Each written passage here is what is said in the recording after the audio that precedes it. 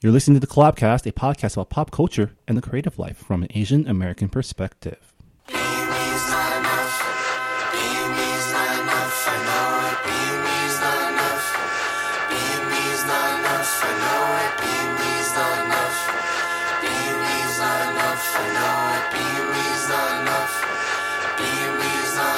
I know it. Even if I got Paris to your backyard, London, Tokyo, I'm the highest story go. Don't be shy, blow your mind, where's Chicago? I'll bring you back, any place you ever And hey everyone, wanna go. I'm your host Marvin Yue. Along with me is always, that was terrible. Along with me, as always, is my co-host Christine Minchi Chang. Hello, world. And joining us today, making his triumphant return to the Collabcast, is director Andrew Ahn. Hi. Fresh from his award-winning feature film directorial debut at the Sundance Film Festival. Congratulations, by the way. Thank you. To you and your guys, Joe, right? Yeah, Josa. I love It's Joe. awesome. It was crazy. We'll talk more about that later. Don't get me started right now. It won't stop. So how's it been since you've been back? I heard you had a little bout with bronchitis. Bronchitis. Oh, And man. You were was, so worn out at the trip, right? it Like, was crazy talk. Like Yeah. I was not sleeping well, and like I got food poisoning while I was there. Oh, that's the worst. It was terrible, and I thought I had the flu, but like then I was like, oh, it's just food poisoning, but it still knocked me out. It's you just know? food poisoning. Pretty bad. I had I didn't tell Minji this, but I actually got sick during my trip in Asia when I was in China. I got food poisoning too. It got pretty it bad. Sucks. I hadn't experienced actual food poisoning till like much later in life, and it's way worse than just like having an upset stomach. It's so bad. Yeah. I mean, like I went to like a fancy like director's brunch with like Robert Redford the day after I got food poisoning, and like God. I had crackers and Sprite, you know, and it's like beautiful food, like Oh, so that's the worst. You're just afraid of like eating anything. Yeah. Because you know it's just coming out in like 10 seconds. Well, and it's not appealing, like, because it makes you feel ill, the idea of eating it. That Yeah. sucks. yeah. But so like, But you I pull think- it off, and you're like, Well, hi, Robert. Hi, Bob. But no, like my immune system, like I think was compromised, and then when I got back from Sundance, I was just like at death's door. Like I couldn't leave. I like stayed at my parents' place because Oh, because I was like, take care of me, someone. And I can't just live. I like stayed there for like a week, and like finally I'm kind of back to normal. Did your mom and make you porridge? She didn't know, but I mean, like she made me lots of other food. Of course, yeah. But it was just. I want some right now. Are you feeling under the weather? No, it's just really good. Chinese porridge is really good too. Actually, that's what I made Marvin take me, like, because he's out in San Gabriel Valley where there's a lot more Chinese food. It's like, find me a porridge There's spot. tons. Tell me where to go. Because I've been sick so much last Yeah. year. You know this story. Yeah. So I was like, I need porridge to make me feel better. Yeah, we were just talking offline about just how our bodies are just turning on us now that we're older. We're falling apart, you guys, one day at a time. And I feel like a lot of times it's accelerated just because the lives we lead are Kind a little of, bit right? more stressful.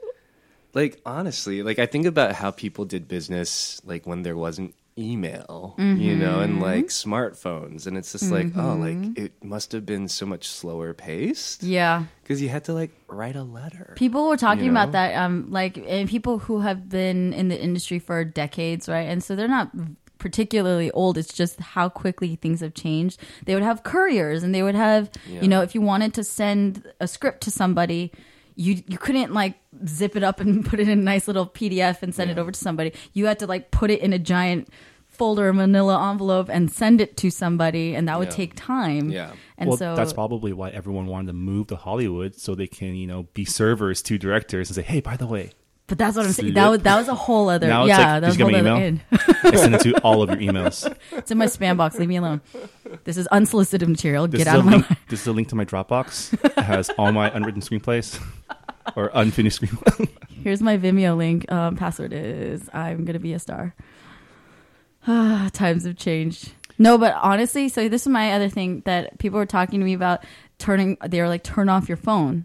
right? They're like, you need to disconnect. I was like, well, then how am I going to wake up? Because it's my alarm. No, you do not disturb. It's Yeah. the little moon thing. I finally got on that train. Yeah, I learned how to use my own phone. Yeah. I need that. Like, I really need that because I get like random. Like, I have friends in New York, and they'll send me something, or they'll like Facebook comment on something at 9 a.m. there, and it's like 6 a.m. here. I'm like, I do not want. Homie, I'm in my REM cycle. Yeah. Leave me alone. Exactly. Yeah. But I'm glad you're healthy now because Thank you. it's the worst. Thank I you. can't believe it took you a week to. But you, Bronchitis is pretty bad. yeah, though. it's pretty bad. Yeah, Like, my that's what I'm saying. ribs are still tender. Like I'm like As he's afraid like- as he's to. like- I'm like afraid to cough or sneeze. It's Aw. it's an infection, right, in the throat area. Yeah, inflammation of your Yeah. bronchial tube. Yeah. I don't know if I mentioned this. I had pneumonia once, and that was the worst. Yeah. I was just sidelined for 2 weeks. Isn't that water in your lungs? That's an infection of your lungs. Okay. Ooh. Water in your lungs is usually it's caused by your lungs collapsing. Ooh. Yeah. Stay healthy, guys. Vitamin Yeah. C, emergency. I've good been thing is- I'm on a very, very not high profile. That's not the right word, but I'm on a very intense vitamin regimen now as of 2016 as like my armor against getting sick. And it's helped. I have been on the verge of it, but I haven't gotten sick yet. But zinc helps. I take zinc, vitamin C, a ton of vitamin C every day, echinacea. I do my fish oil, and I do B complex. You should package that up and sell it online. I'm pretty sure they already do. But put your face on it. And then And I'm then sure people all the will buy Asian it. parents have like they're all like Collab Oh no, they're vitamins. like they're doing like an Amway thing and selling vitamins to each other. Each and every week we start off the show by going around the table and talking about what's on our minds in the world of pop culture and life. So this week, let's start with Minji. What's on your mind this week? The Grammys. Oh, I'm still catching up, so this is like a partial commentary, but Maybe all together we can like piece. yeah, we together could it's like the a show. quilt. We'll all contribute a piece of the patch. yeah, because it was a very uneven show, I thought, because I didn't watch it. there was some really good performances and there was just some like The Meh. worst. I wouldn't say the worst. No, I'm saying I just But, needed like- to insert that. Because I was half watching and half, working on stuff on my computer. And some things I was like, I gotta watch this, and some things were like, Yeah. I can keep go going, like just keep going. Taylor Swift isn't singing Blank Space, so I'm not gonna watch. What you did know? she sing? Some is there one of her new songs? I don't know. Okay. It wasn't Blank Space or Bad Blood or any of her bangers. Wildest so- Dreams, you guys. Wildest Dreams. That song, I'm sorry. I turned into like a 12-year-old. I was like, oh my God, this is my heart. Can I write I used to like write lyrics that did anyone do this? When I was a kid, maybe till I was a teenager, I would write the lyrics down because I had nice handwriting. I don't care anymore about my handwriting. But before I used to have like that super precise Asian girl thing going on. And I would like write it all pretty in my gel pens on like a pretty piece of stationery. And I don't know what I would do with it. I wrote it down. I wrote down lyrics to my favorite songs. Yeah, my handwriting has always been shit. So I was so glad when we all moved to the digital era and started typing everything. Leave it behind. Leave it behind. You don't need to know. My hand cramps when I like write. Yeah, Like, right? it's Does just like it? I'm like, oh my God, it's like atrophied muscles. Like you haven't used them in Although so long. I'm still proud of the fact that I can write in cursive. Me too. I love cursive. See, and I would do that. Some of them I get very elegant. I think Taylor Swift's Wildest Dream would have been of cursive. That's that. Yeah. It's the right font. for Going that to the song. calligraphy, it's My- choosing the right font for this. My song lyric thing was always like super emo lines from songs to put on my AIM profile. People would do that. You needed to log it, or put it in your voicemail intro, I'd whatever. be like putting like fuel lyrics in my AIM Oh profile. my God. We're here and now. Will we ever be again? Oh no. Oh man. All that shimmers in this world is sure to fade Oh no. away getting- again. Grammys. Back to the Grammys. Wait, I'm just okay, like, so- save me, get me out of here. So what have you seen so far? So I was YouTubing. Actually, I was trying, and it was funny. I knew it was happening, and I had streamed the Super Bowl from halftime onward, and so I was under this silly assumption that I could just stream the Grammys, which apparently was set up and then crashed So it just wasn't working. People were pissed. So I didn't watch it. So I was just sticking to YouTube. And so I was like live. Everyone's going like, oh my God, so-and-so just killed it. And I was like, I need to find it. So, because there's somebody out there who's recording and uploading it instantaneously, which people did. But then they were immediately taken down. So like halfway through the video, like this video has been removed by CBS. Like did a violation of copyright. But I watched Ellie Goulding's mashup that she did. And I watched Justin Bieber. I watched... He's been getting a lot of crap for his act. Was not a fan. Not a fan. No. I love that song, but I don't get why they made it that way. But, Maybe he's really want to show off his dope guitar skills. He has, honestly, I think Justin Bieber has a great voice. But whatever that mix of it was, like, they completely changed the composition of the song, I felt like. It didn't sound like... Which song was it? It was Love Yourself. Mm-hmm. And he did it acoustic with a guitar, and then with a rock band. And I was like, I don't Maybe understand you just what's really happening. want to capture that YouTube sitting in your living room feel of, I don't know. It's the Grammys. dude with a guitar. I want to see fire. Oh, and Tori Kelly and Can we talk about and Kendrick, Tori Kelly And losing Hamilton. to to Meghan Trainor. I know. That was heartbreaking. I think Meghan Trainor's great, and she had a bunch of hits and everything like that. I think her songs are super catchy. I sing along with a lot of them. But I feel like overall, it was Tori's year. She had, I don't know. I was disappointed, and like, of course, we're friends with a lot of Tori's really good friends. So I have that emotional attachment as well. I mean, Andrew's her freaking video. I was hanging out with Andrew on Monday. So like, yeah, I really, for a lot of reasons, really wanted Tori to win, on top of the fact that she's an incredible artist. But I mean, I actually was listening to an interview of hers from like a few months ago, and she was talking about she's getting emotional, saying it would just be a dream to even be nominated, because the guy who's interviewing her was like, so I get a vibe from you that you're kind of like an aspiring Best New Artist Grammy nominee. And she's like, oh my, she was like, getting emotional, and I was Yeah. like, it came true. Yeah. well, she also got to perform. Which Yeah, it was pretty dope. incredible. It's James Bay, right? Is it? I was like, Michael Bay's the director. But I love his song. I know his song, Let It Go. Mm-hmm. But, oh, it's beautiful. Yeah. I got emotional. What else did you watch so far? Hamilton. Oh, That's all. so is that your first time like seeing anything Hamilton related? Like, Yeah. It was weird. Because everyone's been raving about it, apparently. And I was like... It's in the air, you know. I didn't know. How long have you been hearing about it, Andrew?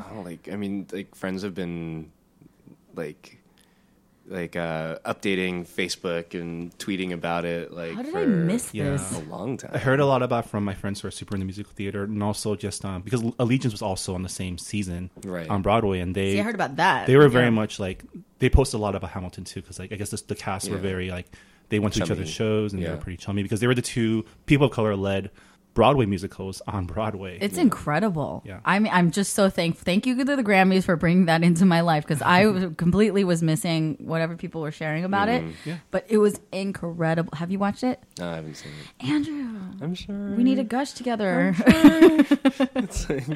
No, it was amazing. And then I just watched the acceptance speech. Yeah, where you wrapped it. Yeah, where dude, the guy's got energy for days. I love it. I'm such a musical theater geek. You should check out his other stuff. To let him know he won a Tony for his last show. Of course he He'll did. probably win a Tony for this one, or at least like He be better. nominated. Yeah. Better be. He's incredible. I just thought the concept was amazing, and then just I don't know. It amazes me with musicals, like how they set up, because we were talking about like Wicked and what, like how elaborate the sets get, and like the I love all that, because that creates that world, and you're doing it live, Yeah. and you don't have film and Even camera. or plays whatever. these days are like they're making use of a lot of technology. There's a lot more like intricate set design.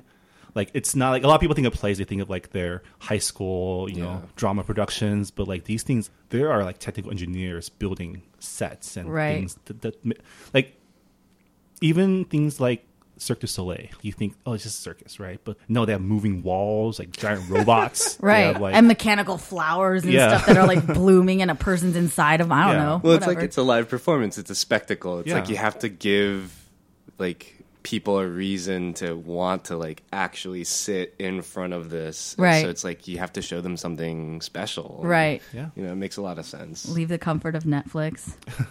Yeah, no, Put exactly. on pants. And drive or take a train to the theater. Yeah. That's what I love, though. I feel like it's this like resurgence of theater, and we're like keeping that alive. Where like so many people go, theater's dead, and blah, blah. Like I love that there's this energy that's being infused back in through these incredible pieces of art. I love it, and people are like down to sing and be loud. I'm like, I don't care who you are. If you act like you don't sing in the shower when you hear a dope song, that means you have the ability to be a musical theater fan. It's all about just being big and loud. I love it. Which everyone knows I'm very loud. No, that's not true. Minji? Wait, did you watch any clips or like? I saw Adele. Okay. And like, you know, there's that whole mic on the piano strings, like sound debacle. That's awful. But you know, it's one of those things where it's like, I mean, I think that song is so beautiful. You know, it's kind of like, Adele's beautiful. yeah. Well, it's also, you know, there's something about Adele, like she's really human. You know, it's not like she's this kind of like perfection. You know, like diva. She's very accessible. Yeah, she's super Yeah. accessible, and so there's something about like, you know, someone on Twitter was just like, oh my god, Adele's human, like she makes mistakes, she's just like us, you know. It's like, I think it actually adds to her charm. Yeah. You know. Yeah. That's kind of the sucky thing about production, though, is when production fucks up, it's always blamed on the talent, right? Or sometimes it's always like, Well, it's Oh. like the face of Yeah. like what's being. Well, who's ever in front of you? Yeah. Yeah, you're gonna be like, man, they messed up. I'm like, no, they didn't. The person who's supposed to handle that microphone messed up. Yeah. yeah, I wonder how that person felt. That must have been he really got bad. fired probably. Who was responsible? Tell me now. And then of course Kendrick Lamar. Yes. I saw that. Oh my god. I could. My heart was racing at the end of it. It was really like visceral. It wasn't just Yeah. like, oh wow, that was really powerful. Like, I was like, damn. And very audacious too to do that at the Grammys. Yes. You know, it's like the big stage. Like there's been a lot of that lately. Like even Yeah. with like Beyonce doing her thing at the Super Bowl, Yeah. right? And yeah, it was very. What's the right word? Like, Audacious is a Audacious, good word. bold. Yeah, Yeah, very it's bold. bold. It was really intense. did you see the reaction shot, like screen capture? People like white people being uncomfortable during Kendrick Lamar's performance. I saw that. I wondered if that was actually like taken from like during the performance. I but- don't You never think- know. Yeah. I don't think if I was a producer during that shot, I'd be no audience shots unless they're into it. Well, okay. So, go ahead. Well, I was just about to say, it's like, you know, it's like that performance is so much of like a personal expression. Like it like kind of didn't matter. Yeah. You know, like Who what cares?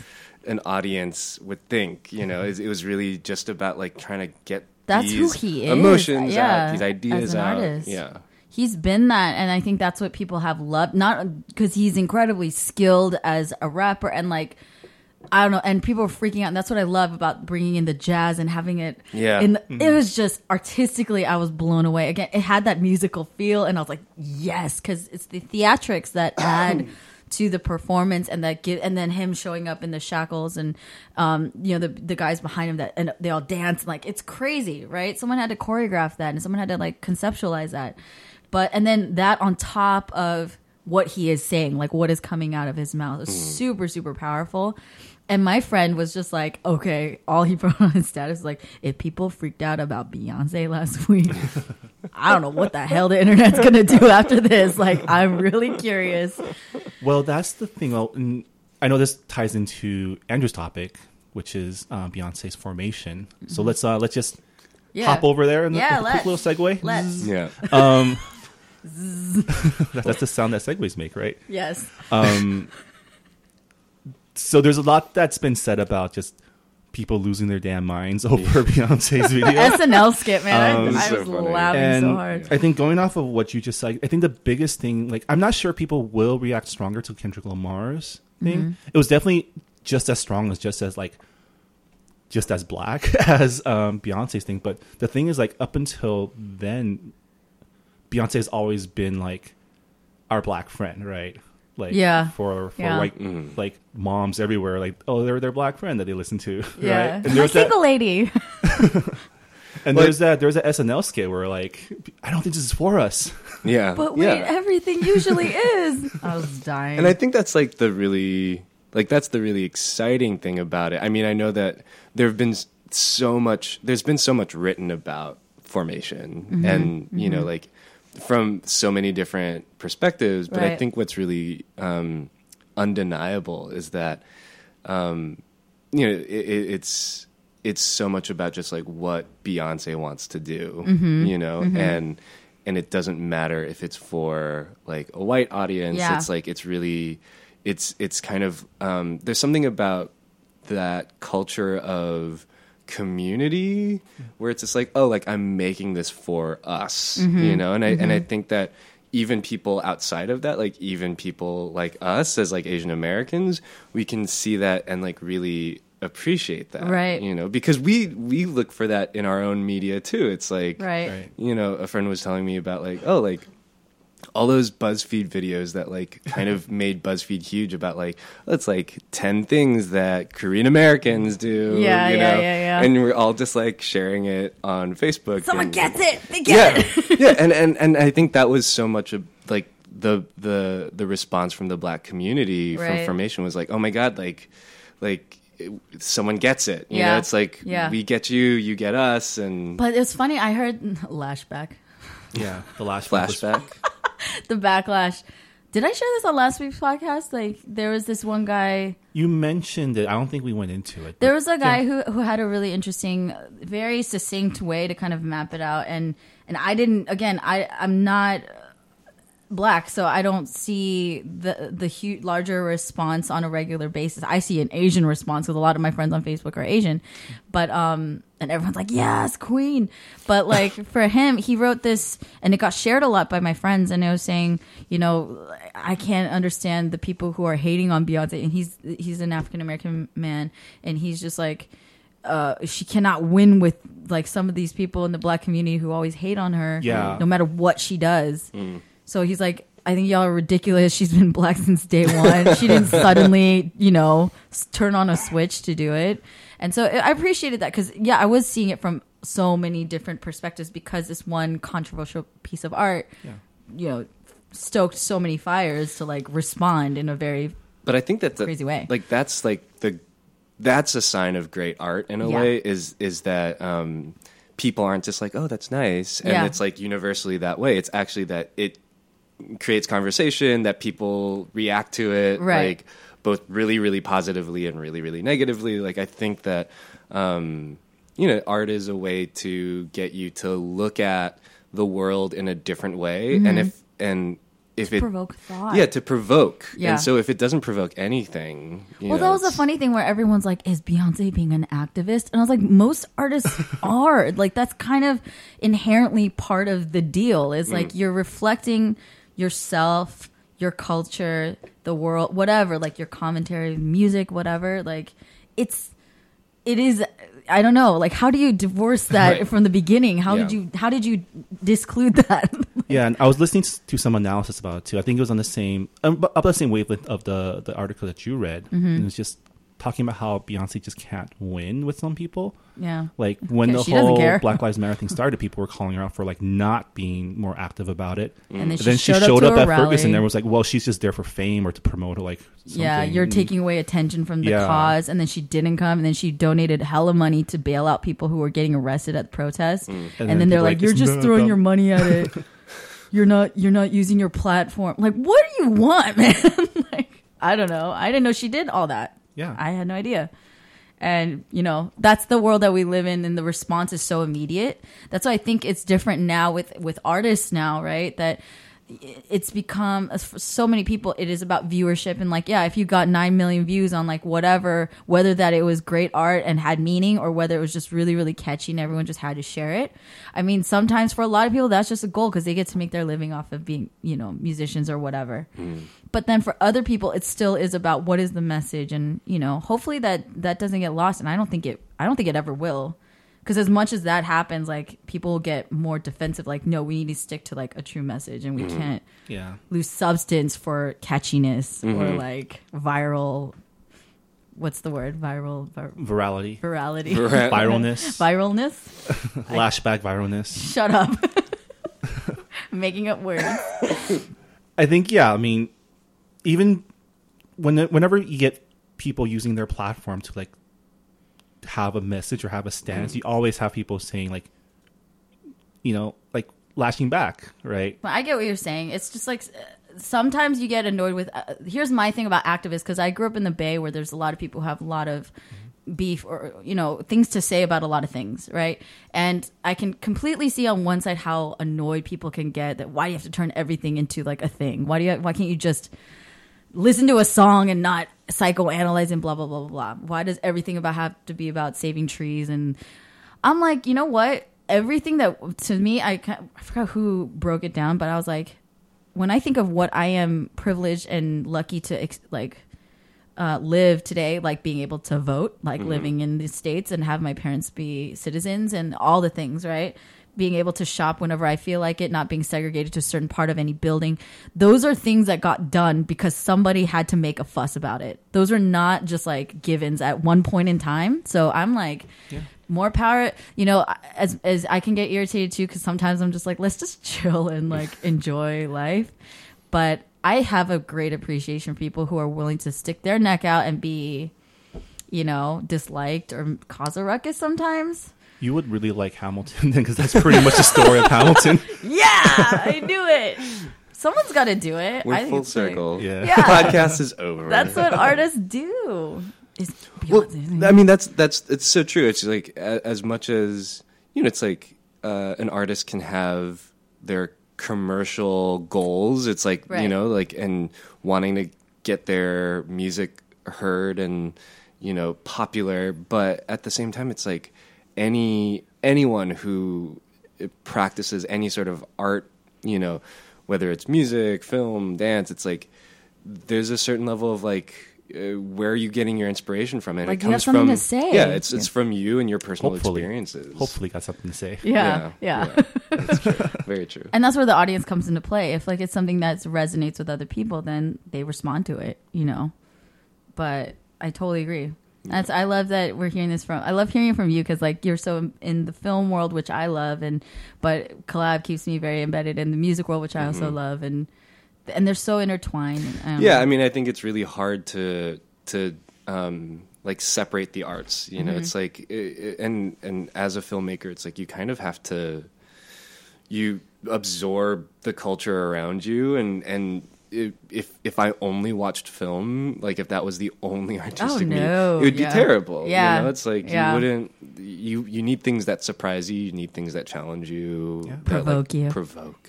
It's a good word. Provocative. I'm gonna start using that a lot now. All right, moving on to Speaking of provocative, Speaking of provocative, so my topic is something that I picked up on one of my Google alerts. In case you guys don't know, I'm also the managing editor of our Collaboration editorial staff, which puts up blog posts on collaboration.org.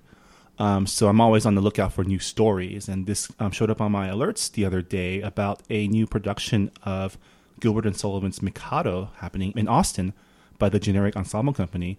For those of you who haven't heard of the play Mikado, it's a GNS play that takes place in a fictional Oriental village, and predominantly, historically, it's always been played by white people in yellowface. That was with intent, right? Yeah. Okay. So it's basically, it's a satire on British culture, but seen through the lens of just like Oriental jokes and stuff. So Those Orientals. those silly, you know, Oh wait, it's obviously British? not Japanese. There's Orientals. I didn't do that one. That was Anyway, terrible. I still leave me alone. Horrible. You need to work on your The accents. worst.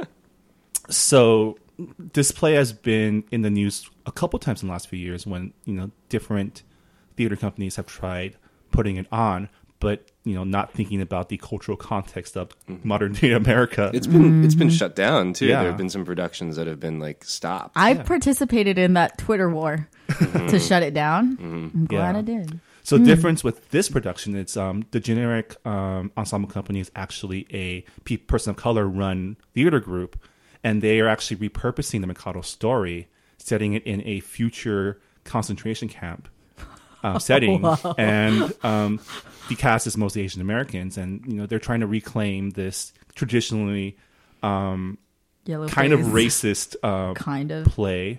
I mean, so the biggest argument for it is like it's not really making fun of Asians, even though the entire conceit of it is ching chong jokes and maybe Is not ching it chong really? jokes, I but need to like see a this, very like- like Give someone send me the script. We'll do a reading. We'll see. Andrew, we can dive in and be like, Collaboration produces the Mikado. I don't no, know no. about A reading. We're gonna dissect this mother. So I'm interested in seeing how this goes. I'm, in the process of hopefully setting up some sort of story on it. So we'll see. Keep your eyes on the blog for that, whether or not I succeed or fail in getting them to talk. this. Well, anybody listening in Austin, it's happening now, right? Yeah, if it's happening now, check it out. It's at the Vortex in Austin. Yeah. Well, okay, here's the thing. I can't make commentary because I haven't watched it, so I don't know to what degree they used any sort of intelligent writing to what they were trying to say. But the concept itself does make I'm like have the cat bristled reaction. Like I'm not a fan of what I'm hearing so far. So I'm again, anything that you kind of react to, I want to watch it. Like I want to see what it's all about before I really rip on it. Are you talking about the original one or Yeah, this the new one? original and the new, like So the reason I bring this up isn't to really dwell on the Mikado because it's just search Mikado and Yellowface on Google and you'll see tons of reactions Yeah. about it. I want to get your guys' thoughts as a director, as an actor, about because I know Minji, you're a fan of classics, like you love Shakespeare and things like that, and your thoughts about taking classics and bring it to the modern world, or taking works that like the big thing about the Mikado production in Austin is that they're saying that the art itself, like the play itself, it's pretty good. Mm-hmm. It's just the context that it's based in is outdated, and so there is a way to still do it, but not be like totally tone deaf and But then racist people about would right? say then you're taking whatever Gilbert and Sullivan created. People will argue like, oh, you're tarnishing the original. You're like taking away from what the art that they made. You're making it something else. I mean, there's ways to interpret that. You can say that about anything, like any remix song. You're like tarnishing your, you know what I'm saying? Like, there's tons of songs that are really old classics that the people have taken and put into an EDM song. I'm like, wow, that's awesome. One of which is being Cry by Bingo Players, which Flow Rider also used. I'm sorry, I just love that song, but it's actually an 80s ballad. And I like went back, I was like, who is this woman singing? And then I did my research, I found out. So people repurpose stuff all the time, And I think when it comes to something controversial like that, where you're like, again, I didn't watch the thing, but you're just like blatantly tearing apart a group of people. I think it's awesome that they're reclaiming it, making it what they want. It's not the original, but then it was inspired by it, so go for it. And that's my thought on that, but I don't know. I mean, I think there's a lot to be said about like knowing the history of your medium and like mining that for inspiration. I do think that I think about this with like high school English curriculum, where it's like you read like super like dated texts, and it kind of alienates like students, and it's like I think we always have to have an eye toward the future, and creating new work I think is really important, because like yes, like you could take classic works and try and adapt them for now, but instead of like actually pushing the medium forward, I think that's more just like a dialogue with the past, which is valuable. Yeah. But I always think like, I think as like an artistic community, it's like you always want to like figure out like, well, what are the stories that are like really now? You know? Like what are the stories that in 100 years will also feel dated, and that's okay, right? Like because we've talked so much about art, like it's a time capsule too. It is right. to capture the feel and the priorities or the things that we cared about or celebrated or hated or whatever at that time. That's what I love about it, because you listen to songs from the 70s and 60s and 70s, it is of that time. It spoke and cried and celebrated what they were dealing with and, you know, cared about at that time, which I think is awesome. And then, you know, we have our own movement now because we're living in a completely different era. We're all humans and feel the same things, but those emotions are being shared in a different way through different sounds and different lyrics and different films and, you know, Right. YouTube clips. So not to gush too much about Hamilton again, but that's kind of what Hamilton did as well in terms of the casting. Is like Hamilton itself is a story about an immigrant who comes to the States and like makes something of himself through his writing. Right, and Lin-Manuel Miranda has said himself it's a very hip hop story because it's like a poor guy elevating himself through the power of his words. Right, but the cast, for people who aren't aware, is mostly people of color. Like you have Black people and Asian people playing historically white characters. Yeah. And the whole point is like it's an immigrant story, but in the context of today. So if the cast is made up of what today's immigrants would look like. Right. I love that. And That's brilliant. Like that's how So he simple and so contextualizes it. brilliant. Yeah. That's what I love about Shakespeare, and that's what, like, when you're saying it's a dialogue with the past, and it's for me about contextualizing things, like giving context to this is what this story is actually about. When I found out that 10 Things I Hate About You, which I freaking love Joseph Gordon-Levitt, okay, and I was Even madly 10 Things, George. That was yes, like long I was hair, in love like with him scrawny since Angels in jiggle. the Outfield. Joseph Gordon-Levitt. I loved him through. That is what true love. You go through long hair. You go through everything. But I love 10 Things I Hate About You. And I didn't know that that was Taming of the Shrew. You know, that's Shakespeare, you guys. And then Clueless, one of my favorite movies from the 90s. That's Emma. That's Jane Austen. You know what I'm saying? Like, and they take these stories that are like kind of timeless, and they're stories, but you find a way to bring it to modern day. I love that stuff, and I think that it's art begetting art. Granted, Clueless is not Emma, but it's inspired by that story. You can say that she stole from Jane Austen, whatever. Like Amy Heckerling made that movie, but I think it's a really great way to bring that back alive. Something that is a classic that when you read it, have no interest in the way that she writes because it's very old English style. It's a way to appreciate. Wow, Jane Austen's a badass. Like, this is a great story. if you found that out, if you knew that. But in any case, it's kind of like keeping it modern and fresh. And I don't know. If I wrote something and then like 100 years from now, 200 years from now, somebody thought it was really dope to like modernize it, I personally would be like, thanks, as long as you give me credit. Even if you didn't, though, like, you know, that's awesome. So inspired by the works of Minji Chang. That'd be dope. I'm saying, like, I think it's really cool when art begets art, like good art, you know? But then that's all subjective, too. So if there was something you would want to modernize, what would it be? This is my Truth or Dare 10 questions So segment. taking like a classic and making it. Yeah, is there like a classic thing that you've read before that you really want to like see done in a modern way or modernize? Like it could be, you know, like a 10 Things I Hate About You type of thing where it's kind of just repurposed. Or it could be like the Romeo and Juliet with Leonardo DiCaprio where it's just the same thing but different setting. That's what I'm saying. Or I even love The Great Baz Luhrmann. Gatsby. He did that, with great. Exactly. Well, we talked about that, right? Like how he just like the technology. It's the 20s like feel, yeah, but with like modern. with Jay-Z. I loved it. I'm sorry, but and people hated it. There's so many people who hated it that said it was so disrespectful. But I'm like, this is so dope. I can't, because it's Baz Luhrmann, and I expected that from him. We know what he did with Romeo and Juliet. We know what he did with Moulin Rouge. This guy's a spectacle maker. So I was like, I love it, and I was like, he's the perfect person to make Gatsby and kind of like capture the essence of all the. Yeah, because, you know, a little party Madness. never hurt nobody, you know? Dude, they getting turned. It was lit. Okay, like if we're gonna modernize it, Great Gatsby was like. I'm sorry, anybody who parties now would want to party with Gatsby. Let's just be real. I imagine those crazy 20s parties are like probably crazier than like a lot of the parties these days. Prohibition, man. It was not allowed. That made it even better. And no one knew that like cocaine was bad or things like that.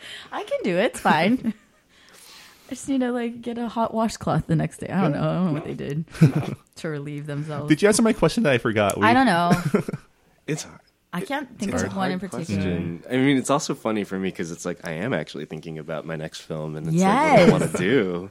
And I mean, it's like I have I have ideas that I can't really talk about, but like it's just one of those Can you tell me like offline? later. But yeah, I mean, it's just like I do think a little bit about like our Asian American culture, and like you think about these. It's not even that old, but like you think about like Wayne Wang's like first film, like Charlie Chan. I haven't watched that. And it's just like, and there's so many, like, there's these things that I look at them, I watch, I read, and it's just like, oh, it's like, it's different. Like, it's like the state of Asian America today is different. But there's so many similarities still. It's like, even like, I mean, it's not even that long ago, but like Joy Luck Club, like you like look at it and you're kind of like, oh, like there's some of these things that feel dated. And then there's things that like, oh, like it's still at the core of like this kind of immigrant Asian American experience, right? You know, but yeah, I wonder. I feel like it's too soon to do the Joy Luck Club too, but you never know. now the Waverly's a mom now herself. You know what I'm saying? Now that we're past and Tamlin's my friend now, so we could like Tamlin, yo. Now that we're past reboot fever, now we're into continuation fever. You know, I it might think be that's great. Honestly, if it's a good story, you want to find. If it is a good story, you're always curious, like what happened. yeah. I think that's great. There's nothing wrong with that. And you're think, gonna have to find a lot of Hapa like actors, which I guess isn't that hard. No, right? it's not. To play the kids. More and more. Yeah. Yeah. And what I recently watched last week, I watched Brooklyn, which was a beautiful movie. Just love. Rave. But, and it's about a girl who immigrates from Ireland, and it's just beautiful. It's played by the actress from Atonement. I can't say her name. Saoirse Ronan. Yeah, I love her. She's just lovely, so elegant and just subtle and lovely. But and I was thinking it's just like this immigrant story. She's coming from Ireland, leaving everything she knows, her family, and how hard it is. And I'm just like, imagine that. But I was relating to it, and I was like, she speaks English though. And I was, so you know what I mean? My brain was going in a million different directions. Like, there's so many great immigrant stories, and these are all very American stories, and that's what I think was so relatable because it's in New York, and she's meeting Italian people, she's meeting all these different people in New York, and that's a story that I think could never be. Yeah, because there's so many different ways to tell it. Something gets lost in today's rhetoric about immigrants. Whatever it was, your grandparents are probably immigrants too. Even your parents, maybe. Yeah, but. Anyways, that's something cool, I think. On that note, we're going to take a quick break before we come back and talk to Andrew about his award-winning Sundance film. So we'll be right back.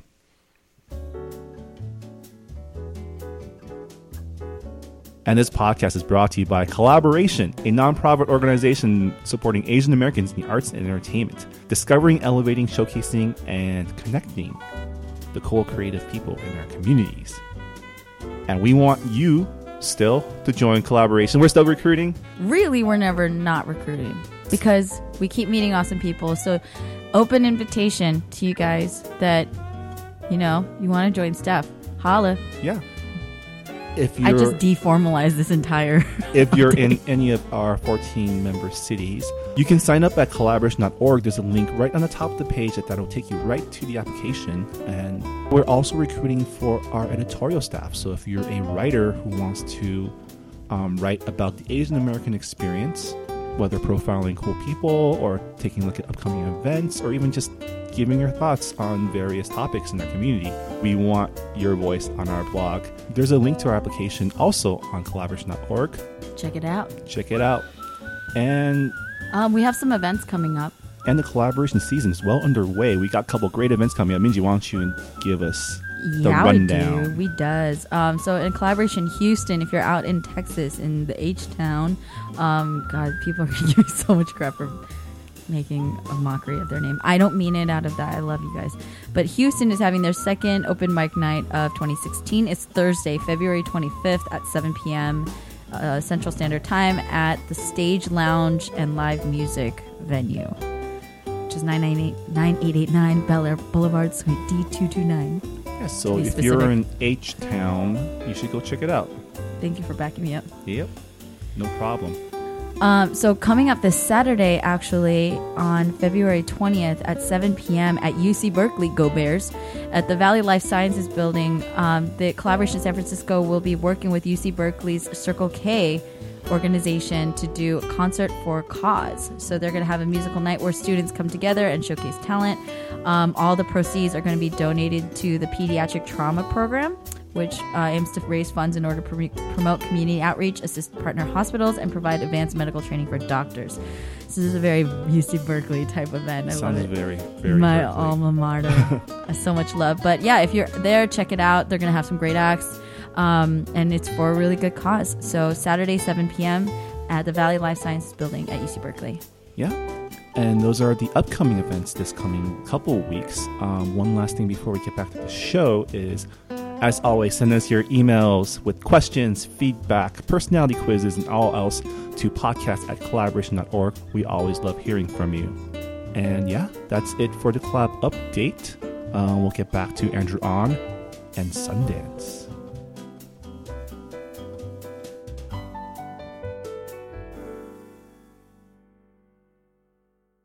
Welcome back to the Collabcast. I'm Marvin Yui along with Minyi Chang and director Andrew On.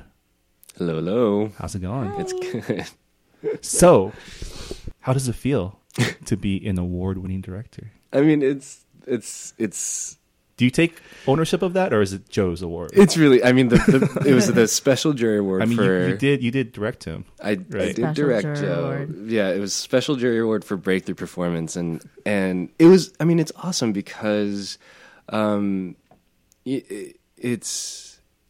it's so great that his performance, like reached out to people. You know, like I feel like as a filmmaker, it's like it's like you want your characters on screen to make an impact, on the audiences, and that it was the best way to end the festival experience. It was awesome. I mean, the whole festival was great. It was exhausting, but like the audiences were super responsive, and like everybody was so supportive of what the film was doing, and just for an Asian American film with an Asian American cast, a Korean American cast, to have that sort of visibility and platform, like huge. Like I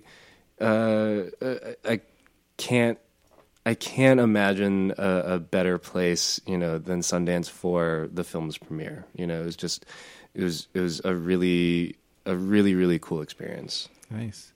And I just realized I forgot to introduce the film that Andrew made. It's called Spa Night. Yeah. Which we talked about a couple episodes ago. So Yeah, you can check that out. I But think the last time I chatted with you guys, like I had made the film and I was like You're- waiting to yeah. hear back from Sundance. Yeah, and so I was just remember like super tense, but the anxiety. yeah, and so I was kind of like trying not to talk too much about it. And I think the last podcast it was more just about like being an Asian American filmmaker. But we yeah, I talked mean, about Doll. oh god, 돌. Yeah, but yeah. So I mean, Spa Night. Just to let people know, the film is about a Korean American immigrant family living in Los Angeles, and their sundubu restaurant Yeah. closes, and so each member of the family has to figure out a new way. And the son, David, he takes a job at a Korean spa, kind of in secret, to help his family pay the bills. And while he's there, he discovers this underground world of gay hookups that kind of scares and excites him. It was a really a crazy project to pitch and to talk about with people, because I think the kind of the hookup thing was a hang up for a lot of people. Like they were Yeah. just like, oh, like this is what this movie is about. But but it's really it's for me it's so much about a family story. It is, yeah. And I think that's something that I wanted to talk about in this movie, because ultimately, like as the son of parents who immigrated to this country, it's like that's so much that informs so much of who I am and my Yep. identity. Yeah. As a Korean American, as a gay man, it's like it informs, colors the entire experience. For sure. And I think that's what people resonate.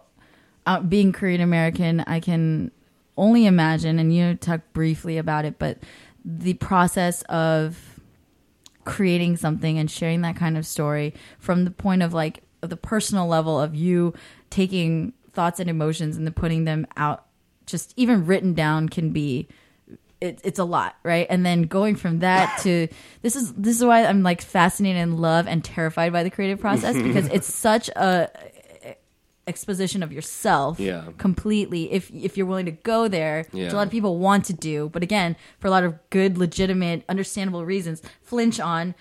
And being, again, Korean American, that's no small thing, because you're like, you know what I'm saying? It's not just you're taking down the whole country or something with you or something like that. It's a lot of pressure, right? It's a lot of pressure. It's the rep sweats, right? but so that's the thing, right? It's like, if we could just do more, like I will say that, like, I have to be really aware of the Asian American, like, independent legacy, like there was Advantageous last year, and there was Soul Searching, and before that, you have Better Luck Tomorrow, The Motel. It's like you have these stories, and it's like you just have to see yourself within that context, and you have to kind of free yourself from that weight. But it's like when you said the word flinch, like I actually think that's such a great word, because the creative process is so much about flinching. Like you kind of push yourself to the point where you're like, ugh, it's too much. But I think dial it back, and then you kind of you get braver and you try more. But I think with Spa Night and with any film that I've ever made or going to make, there's a certain level of like you have to look at it as its own thing, like you have to kind of divorce it from your own life, because if it's too much about you, it can get really paralyzing, right? And then you'll never share it. Yeah, you'll never share it. You'll never make it. And so, I think with Spa Night, like people have been asking, like, oh, is it like autobiographical? And it's like I tell them, it's like so much about the themes and the pressures and the emotions of the film are like very truly autobiographical, but it's a very different experience, and some of that is because of the type of story that I wanted to tell, and some of it's because I don't think my life is always that cinematic. It's not like a movie. Well, we are the leading person in our own films, aren't we? Or like really boring movies of our lives. My life's awesome. Really boring. You're a podcast producer. We do amazing stuff. But my thing was like at Sundance, I'm still okay. So I still, just full disclosure, I still haven't watched it, but I feel like I know a lot about it, and I've seen the responses from people. I've seen and heard a lot. But what I experienced at Sundance, which I shared in one of our last podcasts, is that I was so upset that I couldn't get in to watch it, because I had it was one of the main reasons I was freaking in Utah. That was half the reason she was there. But at the same time, the thing that made me just be really okay with it, I was like really upset and then really okay, because I was like, because it's kicking so much ass, I can't get in. I'm cool with that. You know what I mean? I was really happy. And then funny, I was talking with our friend Sean, and Sean was saying that he was talking to different people. Like the wait list was full, like way early. So there's I accepted it early on because I was like, there's no way. There's literally no way. The film had what the industry calls buzz. Yeah. That's what I'm saying. Like people gravitated towards what this story was about. They wanted to. It was on NPR. Yeah. Yeah. So that was really cool. And so when so Sean was radio saying, podcast station. Hey, we're real. NPR, let's talk. But Sean was saying that he talked to people about getting in to be on the wait list or something like that. And they're like, oh, are you on the wait? Someone asked Sean, like, oh, did you get on the wait list for Spa Night? And he's like, no, I actually got a ticket, because he got it in advance. And they're like, oh, you're so lucky. Or like they said, like, how'd you do that? Because apparently that's how hot this ticket was. Like, it was really cool. I think a lot of that is like, it was this curiosity, right? Like people wanted to know about it. That means it's a good story. And I think it's it's like you look at all the other films that were in U.S. dramatic competition, and it's like they had big names. It's like you saw like Ellen Page and like Armie Hammer, and then like you get to like Josa, Yun Ho Cho, Harry Kim, Taesung. It's like it's like this. It's like, are we accepting movies from Korea? I know, and actually, like that was the really cool thing. And I said this at during my intros for the film, where I was like, you know, this film is in like 70% Korean dialogue, you know, and like how awesome is it that it's in U.S. dramatic competition? That, you know, for me, like Spa Night, the story, it's about an immigrant family living in LA. It's as American a story as like a cowboy western, you know, and I think that that's something that like we need to have be reflected in like American independent cinema. Right. You know, it's like you need to see that the diversity of like what, you know, this country is today. Right. You know, and I think that to see more films like this, like, you know, it's like after I got back from Sundance, it was crazy. I had like a 2-day period where I met with like 4 Korean American filmmakers, like back to back to back to back. And, you know, it's just like, I want to do so much to support, because it's like, I realize that their work is only going to, like help the entire community. It's going to help my work. You know, it's like, So are you like the master now? no. I mean, I think what's, Master on. no, I think what's cool. Film guru. Well, it's so strange to be on this other side, because for so long I was fighting to get this movie made, Right. And so now to be on this other side where it's been made, and you know, we got a distribution deal. We're going to be released by Strand, like it'll be in theaters. Yeah. You know, it's like really cool.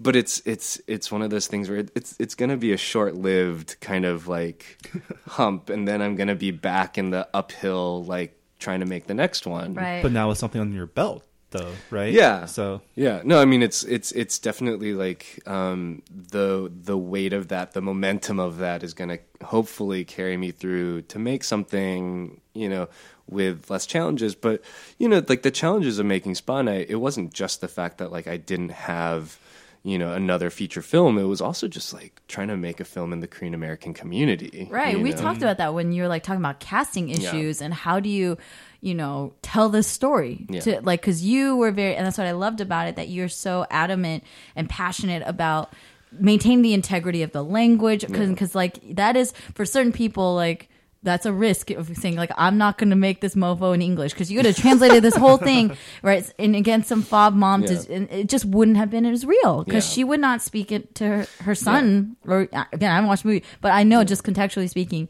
she would not, the mom and dad would not be speaking like English. Yeah. Like the whole, like the accented English thing, and like, Yeah. you know, like casting a non-Korean American actor to play Korean American, like it just didn't feel right for this project. Like I Right. understand why that happens for other like TV shows or films. Like I get why that happens. For Spa Night, that wasn't going to be the case, because I feel like authenticity was really important to me. And then also it's like, you know, I think it's like with my actor Joe Suh, it was like, there's so much great talent in the Korean American community.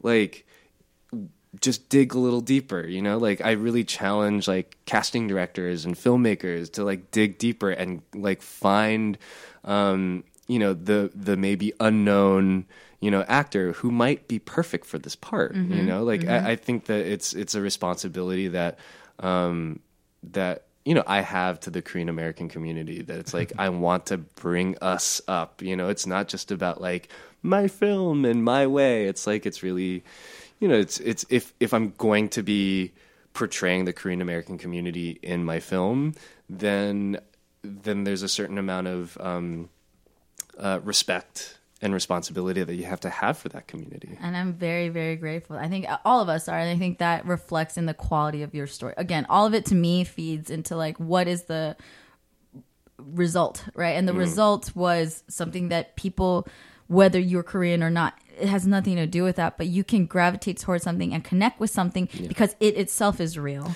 right? And so thank you for demanding that of it, because some people, and for a lot of different, again, legit reasons, for a lot of different things, people can forego certain things to compromise for, again, for their own reasons.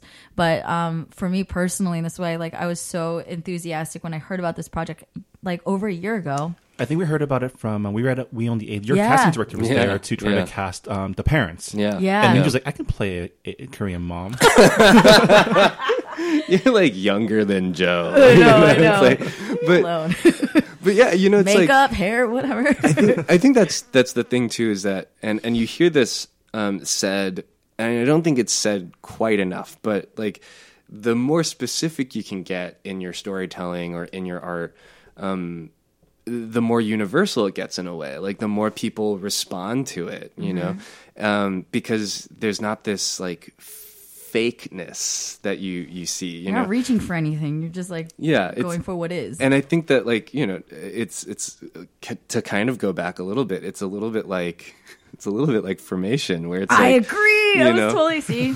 Because we're like, mind melding. There was this moment I saw on Facebook. Someone was talking about, it's like, oh, like Formation isn't for us. You know, it's like and there's a certain level of like Spa Night. It's like I keep talking about this with my producers, where it's like, oh, like I would love to have a screening of Spa Night where we turn off the subtitles and it's actually, you know, it's like a Korean American audience, and how kind of huge that would be, you know, like that, like we could see a movie and we understand these languages and we understand the nuances. Like there's a scene in the film where like the mom is cutting an apple, and it's that one continuous peel thing, and there's just something about that that's like so Korean, so specifically, you know, Korean. and it's a little bit of like, I guess it's like an Easter egg for like Korean audiences, you know. I too have been trained in the fine art of peeling apples and pears and torno, persimmons. right? That's the technique. That's a French term. You're just going off the map here. But, Yeah, you're going off the grid. But yeah, no, I mean, it's like it's so funny. There's I love something the Easter egg. Yeah, it's totally true. You know, and I think that's we should see more of that. You know, it's like, I think that's really cool, and I think that's it's you know, it's a way to get audiences to be more demanding of what they watch. You know, and I also think that it's a way to have them be more brave about the choices. Like that's like, oh, like I want to watch this because it's like, you know, bold. it's bold, it's Yeah. boundary pushing, you know, Right. like, so even if I don't get 100% of it, like, Yeah. it's going to show me something that I haven't seen before. Exactly. And the funny thing is that it's so in your own head about what is actually boundary pushing. Do you know what I'm saying? Like it could be, you feel like it is, but to the rest of it really is not. It's just an interesting story. It's not super provocative. Right. But, and we've talked about so much of the it's business 'cause side of like the it's risk just averse. not a story people are used to seeing, Right. Or not the people they're used to seeing perform this story. Yeah. Right. Even though the story beats and the, you know, the universalness of it is universal. To be perfectly not redundant. Well, you know, for me, it's like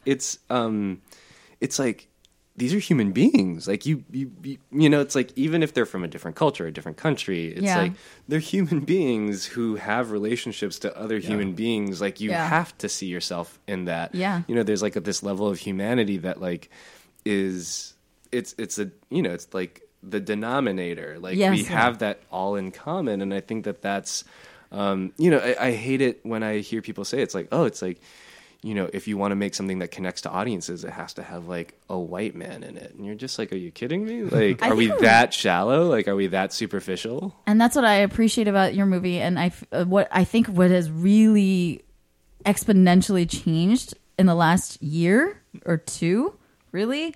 But that notion is quickly transforming.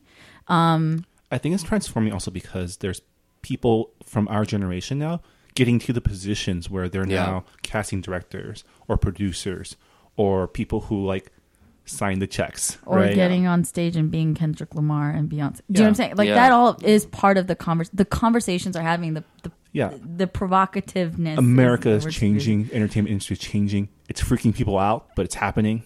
I Deal think with it's it. awesome. You know. No, just Marvin lean looks in, so man. happy right Just- now. It's great. Before we wrap up, real quick, I wanted to just from your side of things, like how was the rest of your Sundance? Like, what do you do when you're not showing off your film?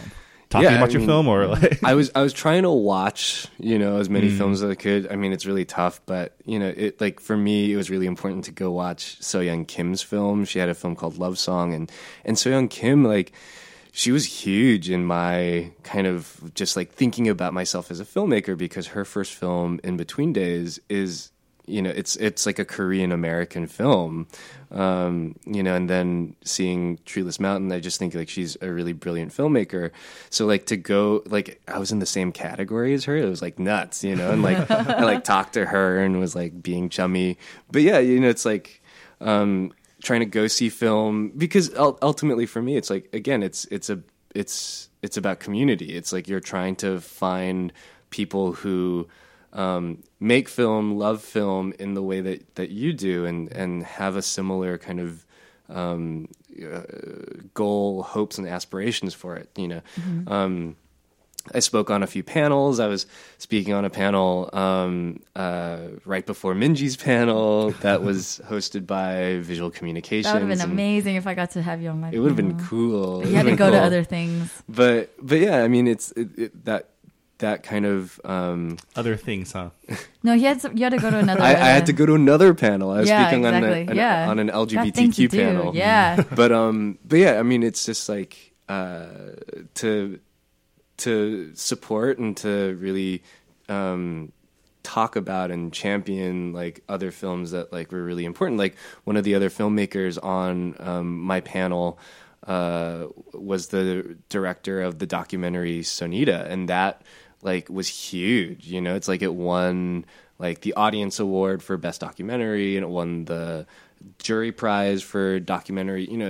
And so like I saw her later at like the awards ceremony, and I was just like, we're so cool. Like I love this hand motion. We're just like, we're so cool. And I think that like it only gives us more confidence to continue making work like this. Yes.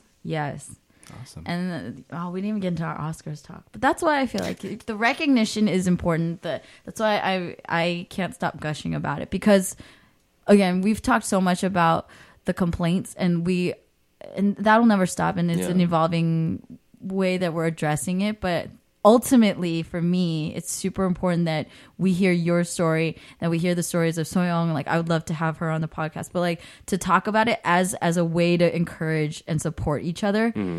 And challenge each other. You know what I'm saying? Like, rise to the occasion, man. If you have issues with how the status quo is, then do something about it and work with other people. Well, also, you never know if some kids listening to this podcast right now. I hope so. And like, I want to be like Andrew. I want him to be my master. Yeah, I hope so. Do not call me master. That's so funny.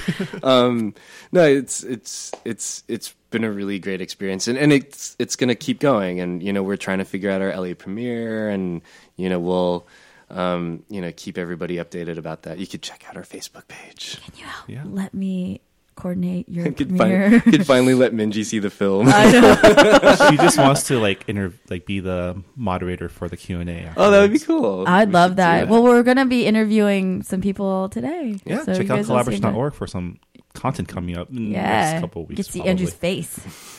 But yeah, we're we're about at a podcast right now. Thanks, Andrew, for coming back. It's always great to catch up with you. Congratulations again on the film. Thank you. And looking forward to finally watching it. Yeah.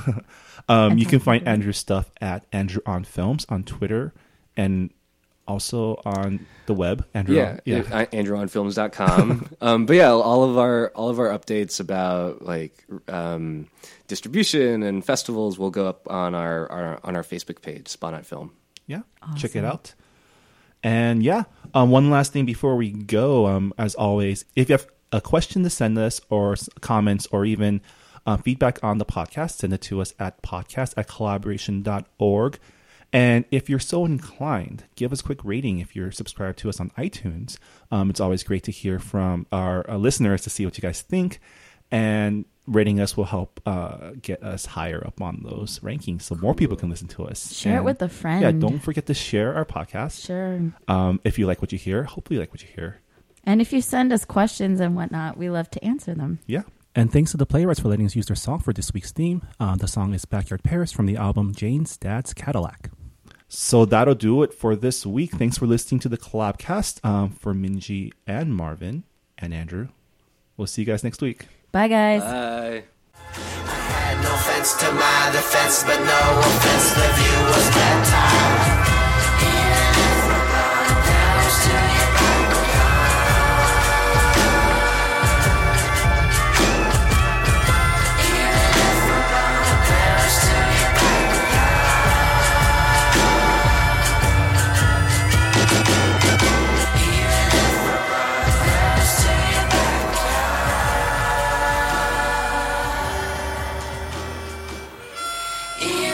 if I brought Paris to your backyard?